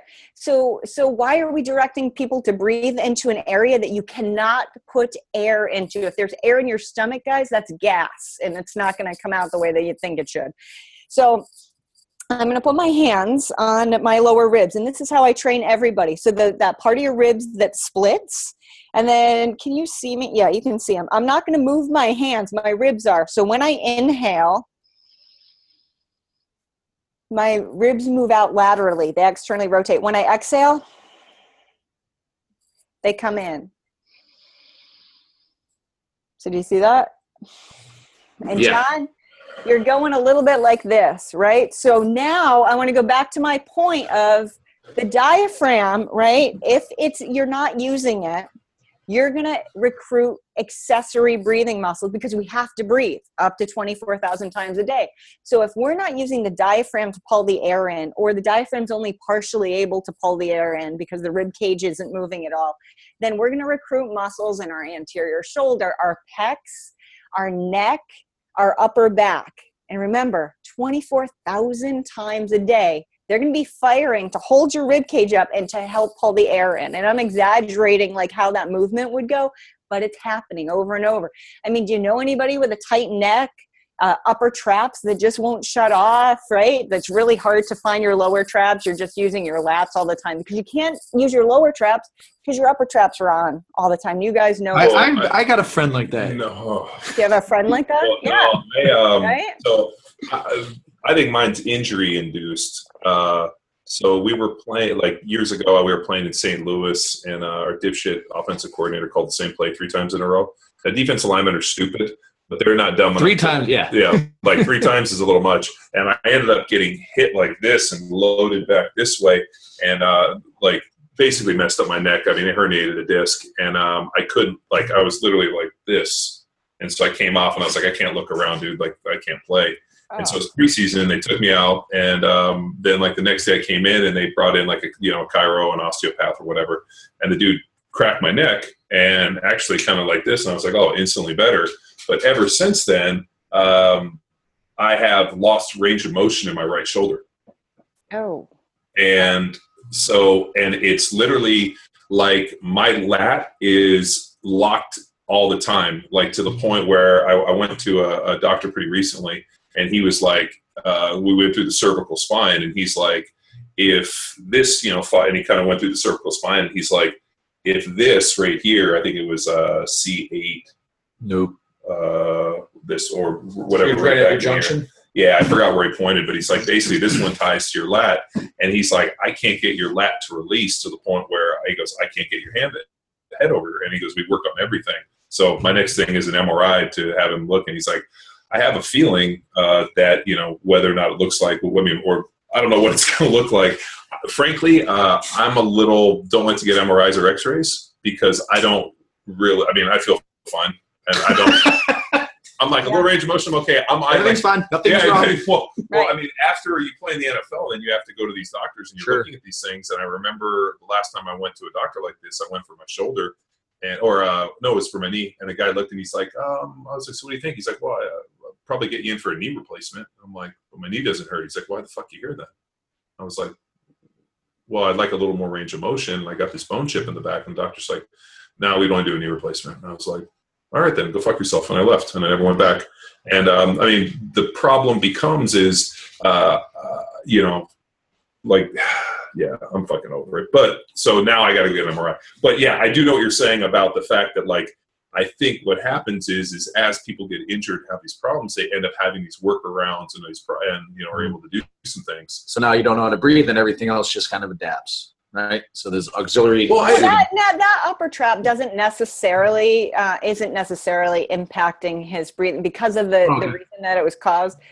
But when I saw him, though, attempting to move his ribs, there was a lot of pull here. I think. Oh, yeah. I was sitting there doing this, trying to reach back. He's pretty pec heavy in terms of pulling up there. But let me finish my little spiel, and then we'll go from there, because I want to explain to you what happens when we change this. And those parlor tricks I told you I do? So one of the misconceptions, another misconception besides the belly breathing thing that drives me nuts, is that diaphragmatic breathing is only deep breathing. And that is not true. That couldn't be further from the truth, right? Because that's like saying, so your bicep is the muscle that flexes your elbow, right? But I only use my bicep when I do this. I don't use my bicep when I only go this far. That's not true. Like, if I'm only going to go that far, then am I going to keep my arms straight and move from my shoulder? But that's the equivalent of what's happening. If people only focus on the diaphragm for deep breathing, but then for the rest of the regular breathing they do throughout their life, they're breathing from up here and they take the diaphragm out of it. And so that's unfortunate. So now if I'm pulling all of these muscles in for that 24,000 times a day as accessory breathing muscles, they are not available to me for their primary roles, right? And they're pissed off and they're tight. And so they're going to impact shoulder mobility and stability in a big way, measurable way. So one of the things that I learned in PRI, now they do a lot of, it was designed initially more for clinicians. I'm not a clinician. The first PRI course I went to was postural respiration. I've since taken that like 3 times because it was so clinician heavy. And here I am, I'm a yoga instructor with a degree in sociology. And I'm like, I'm like Googling stuff. What the hell is a brachial chain? I have no idea what any of this is. There's smoke, fire, whatever coming out of my head. I retain like 10%, but it's a good 10%. But they do all of these things, all of these, they're activating this, they're inhibiting this, they're changing everything to change rib cage position and restore breathing. And then they showed that they could change internal shoulder rotation. Again, I'm working in pro sports.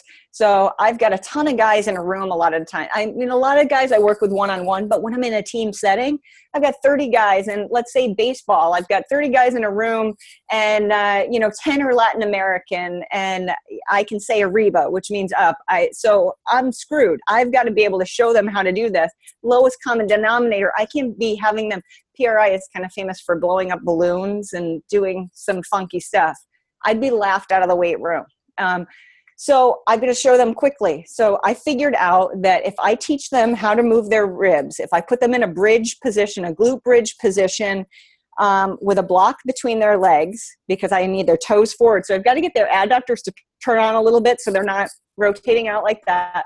I get their transverse abdominis on. So I make them exhale completely, bring their ribs down, and then use transverse abdominis and glutes to posteriorly pelvic tilt up. And I always say, so I could drive a Matchbox car under your ass, right? They get that. Get them up there. And then I take them through 2 rounds of 5 breaths. That's it. So 10 breaths. I'll grab 2 of the guys before we start the breathing, and I test their internal shoulder rotation. It's awesome when they're pitchers. And there's a bigger change on the left because remember I told you there's asymmetry play that we're not going to talk about now because it's just a little bit too much, but I know I can get a bigger change on the left. So this is my parlor trick to get buy-in on the breathing. So I test the internal shoulder rotation. I do 2 rounds of breathing, then I retest it so everybody can see it. And I can take a guy who's here and now his hands on the floor. And everybody's like, hold the phone. But now as soon as he gets up and he goes back to that pattern, that internal rotation is gone. You've got to retrain that, and we've got to work towards that. It doesn't take long though, because the body wants to be functional.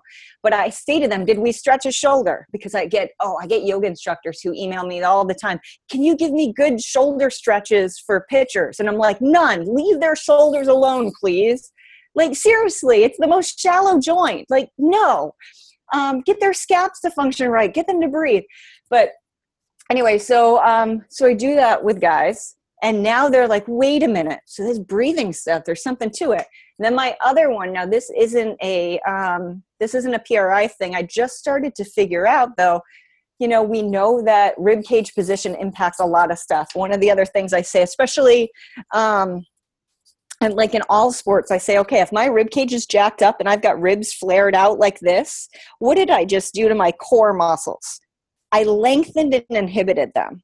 And now muscles work in chains. So that's going to run down into my hips as well. And it's going to inhibit rotation in my hips. But I'm going to restore power when I bring my ribs back down. And this is neutral. So they start to get that. But then to illustrate the hip rotation, I have them test internal hip rotation, and not like a physical therapist. We basically just sit down on the mat, take our arms out at our sides, and windshield wiper the legs back and forth. I say, okay, how's your internal hip rotation? Can you kind of get what I'm saying there? How does it feel? See where you are in terms of hitting the floor. Then I take them up and we do a 90-second, and I call it rib cage repositioning drill. But all it is getting them to get that whole internal rotation. Remember I said the diaphragm cannot dome and relax unless it has a cage. They have to exhale and bring the ribs in like this. They need to bring the ribs in, back, and down. They need obliques to turn on, internal obliques to turn on. They need transverse abdominis. So I have 2 ways that I do that, either from a modified side plank with a big focus on this, or I do it from standing up, and it looks like a yoga stretch. And I think they might even do this one in Bikram, where you take your arm above your head and then you go over to the side like this. So I bring them over to the side. I make sure they're not sticking their asses out. You can't have your low back extensors on. You've got to have transverse abdominis. I have them take their hands to the ribs on that side and focus on internal rotation. And we do like 5 good exhales. So it's inhale, but then focus on the exhale. And I want you guys to get those ribs in, turn the obliques on, treat it like a crunch. So instead of like in yoga, where what would that have been? A stretch, right? Oh, feel your side body release and open up. Focus on like a side crunch, bring those ribs in. Do it on the other side. I do left, right, left, because like I said, there's this asymmetry thing going on. So we do that. It doesn't take more than 90 seconds. I put them back down on the floor. Check your internal hip rotation. Usually I've got knee after knee hitting the ground. And then, and even the Latin guys who had no idea what the fuck I just said, they're like, oh my God, what, you know? And one of the guys calls that my drop the mic movement. And it is, but again, it's a parlor trick. They get up, they walk away from me, they start breathing again, they get their rib cage jacked up. That's gone. So I try to get them to understand, listen, I'm showing you what you're capable of, but we need to retrain this. But it all comes back to breathing, because just like 24,000 times a day, you can be messing yourself up. What if 24,000 times a day, you're reinforcing good patterning, you're reinforcing stability and mobility? And that's what breathing can do for you. So that's why I say it is a superpower. And those are the big things that I teach. That's why it's the most fundamental movement pattern. It's where I start, whether I'm with a group or if I'm working with someone initially. That's the initial part of my assessment. How are you breathing? Because regardless of what your issue is, if I don't fix the breathing, I'm not putting anything on a good foundation. Because if the breathing is messed up, even if your knee problem isn't tied to the breathing, and I'm sure some component of it would be, right? If I only look at the knee, and I might even try to fix the hip, if I didn't fix the breathing, look at how it's all tied together. I'm missing a huge component. So that's why, like, that whole PRI thing, huge game changer. I am not a PRI disciple, though. There are a lot of people who are all about, PRI versus DNS. You guys have heard of DNS? No. So there's a lot out in the movement world. There's a lot of, well, this is better than that, and this is better than that, and, you know, who's right and who's wrong. I like to just go with, let me learn as much as I can from different modalities, different experts, and then I'm going to take what resonates with me, what I can actually share with people that makes sense, but I'm not going to be anybody's disciple. So I know I threw out like Jeet Kune Do. What? Jeet Kune Do. Bruce Lee. Jeet Kune Do. Jeet Kune Do. Basically learn everything, keep what's useful, discard what's useless. Also, which is the practice of the Fremen from Dune, the Dune books. So you heard us talk about it before. The Fremen. I don't know if you're a sci-fi nerd, but one of my favorite set of books I read was the Dune books, and that was the Fremen. So. All right. Well, yeah. So, any questions about that? No, I got like 8,000 things I have to look up. So I've been like sitting here like trying to like Google the Posterior Restoration Institute and this DNS. I mean, it's pretty interesting. I mean, this aspect of breath and breathing and actually using it as a performance tool is, it's kind of caught some. I don't know. I'm seeing it from like 4 or 5 different places, and I see that people are really into it. It just really goes back to, I think, understanding movement. I mean, if you can, I mean, we talk about, let's say lifting weights, the idea of bracing, you know, the idea like, hey, yeah, I want to draw in my trunk and I want to try to create this, you know, almost like a thoracic belt, but yet you watch people and they lift this way and then they get into an extension.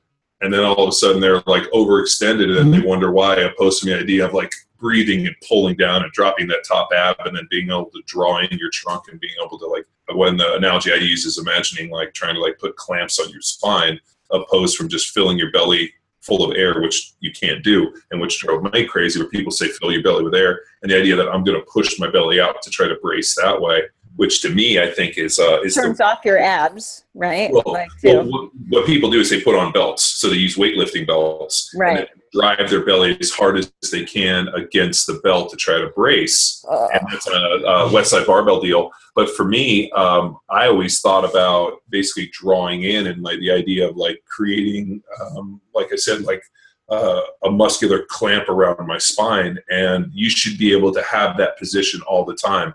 And the thing when I watch guys get back injuries, it was like they were in a bad position and they weren't ready to get a hit, and which is where people get hurt in football. So if you don't see the hit coming, that's when people get fucked up really bad. Yeah. So for me, I always had this idea that if I could get hit from any position, what would allow me to do it? And I got that from boxing, where like the idea where you have to be fast and loose, but you can't be so loose that if you were to take a shot, you're not expecting to get knocked unconscious. So, but it's, I mean, there's magic in this stuff. I mean, it's just how do you wade through the nonsense? Because it seems like there's so much information, and how do you decide what's good, what's useful, and what's just, like discern, like how do you get to really, like I as I'm sitting here, I'm thinking about, all right, if your goal is to increase performance, increase range of motion, increase function, all that, you got to find what helps you reach that. And you said with your little parlor tricks, it seems like it helps to do that. And that's also good buy-in for the professional athletes who are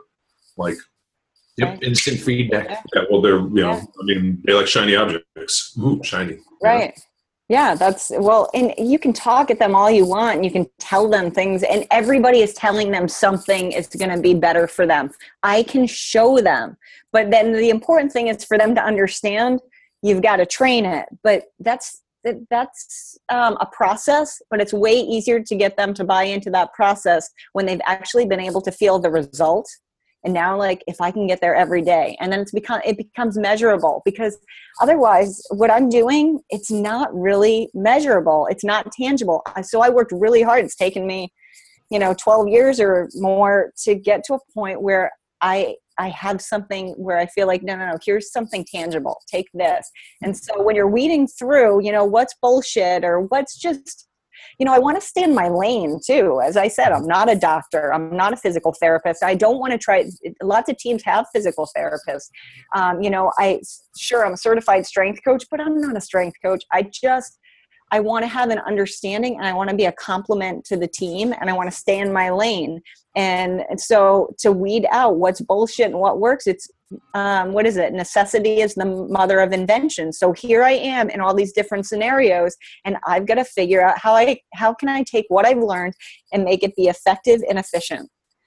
And that's become like, how can I do that? And that's exciting, right? Because it gets better and better. And the stuff that I'm sure works now, a year from now, I'm going to learn something new, and it's going to get better. And if it doesn't, then I'm doing something wrong, right? Because there's always something new out there. But there's so many things, John, that you've said that have totally resonated with me, where like I feel like you would get this.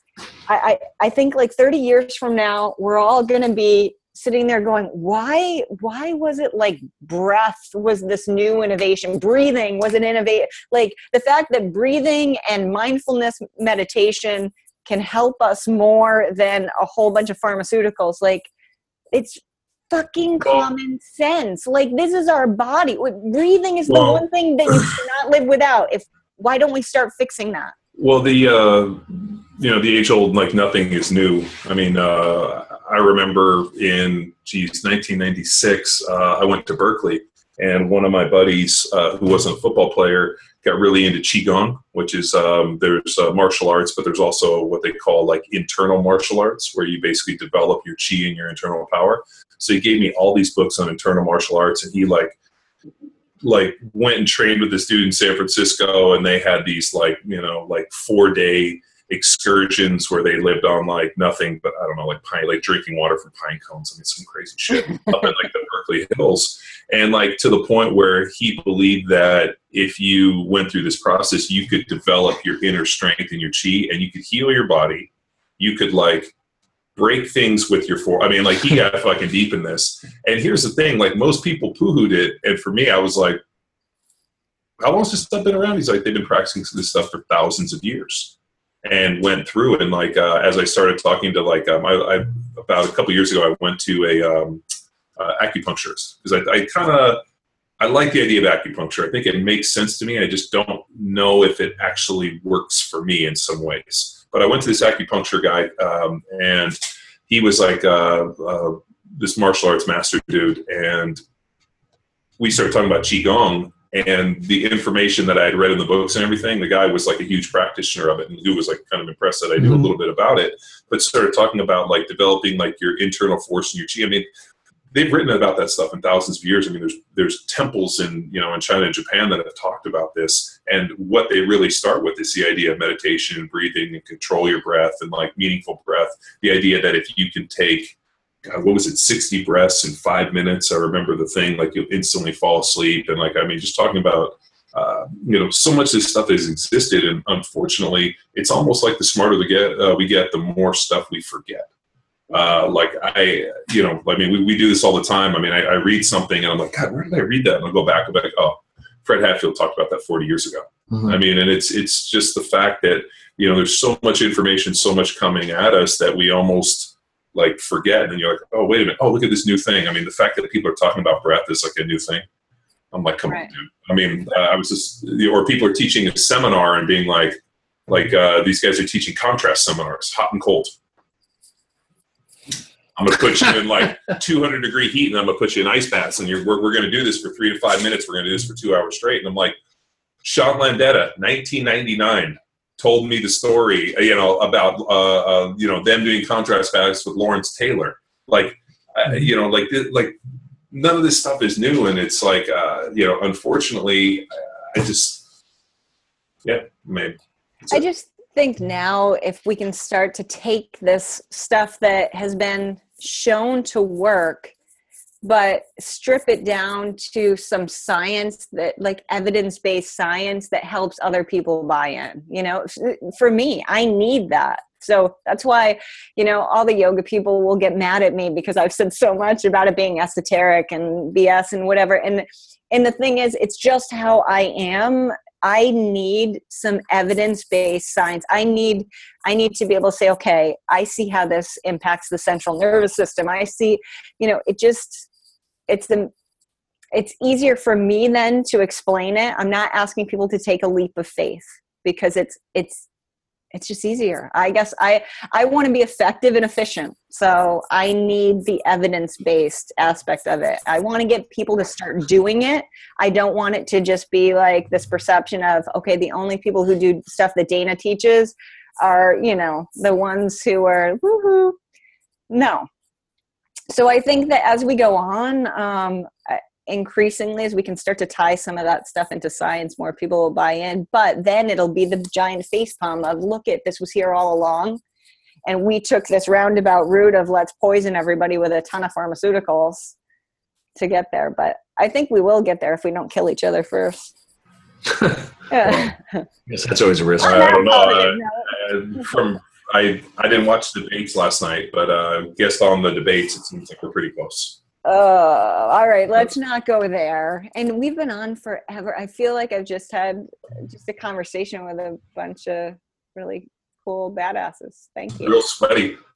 It's like 90 degrees in our office. We're gonna the guy next door is prints t-shirts, and so they print the t-shirts and then they dry the t-shirts. And so I'm pretty sure his thing vents into our office because we'll be sitting here and it'll be all right. And then all of a sudden I'll be like, it's like 90 degrees in here, dude. Like it was like 99 the other day. And I went over and I was like, dude, turn your dryers off.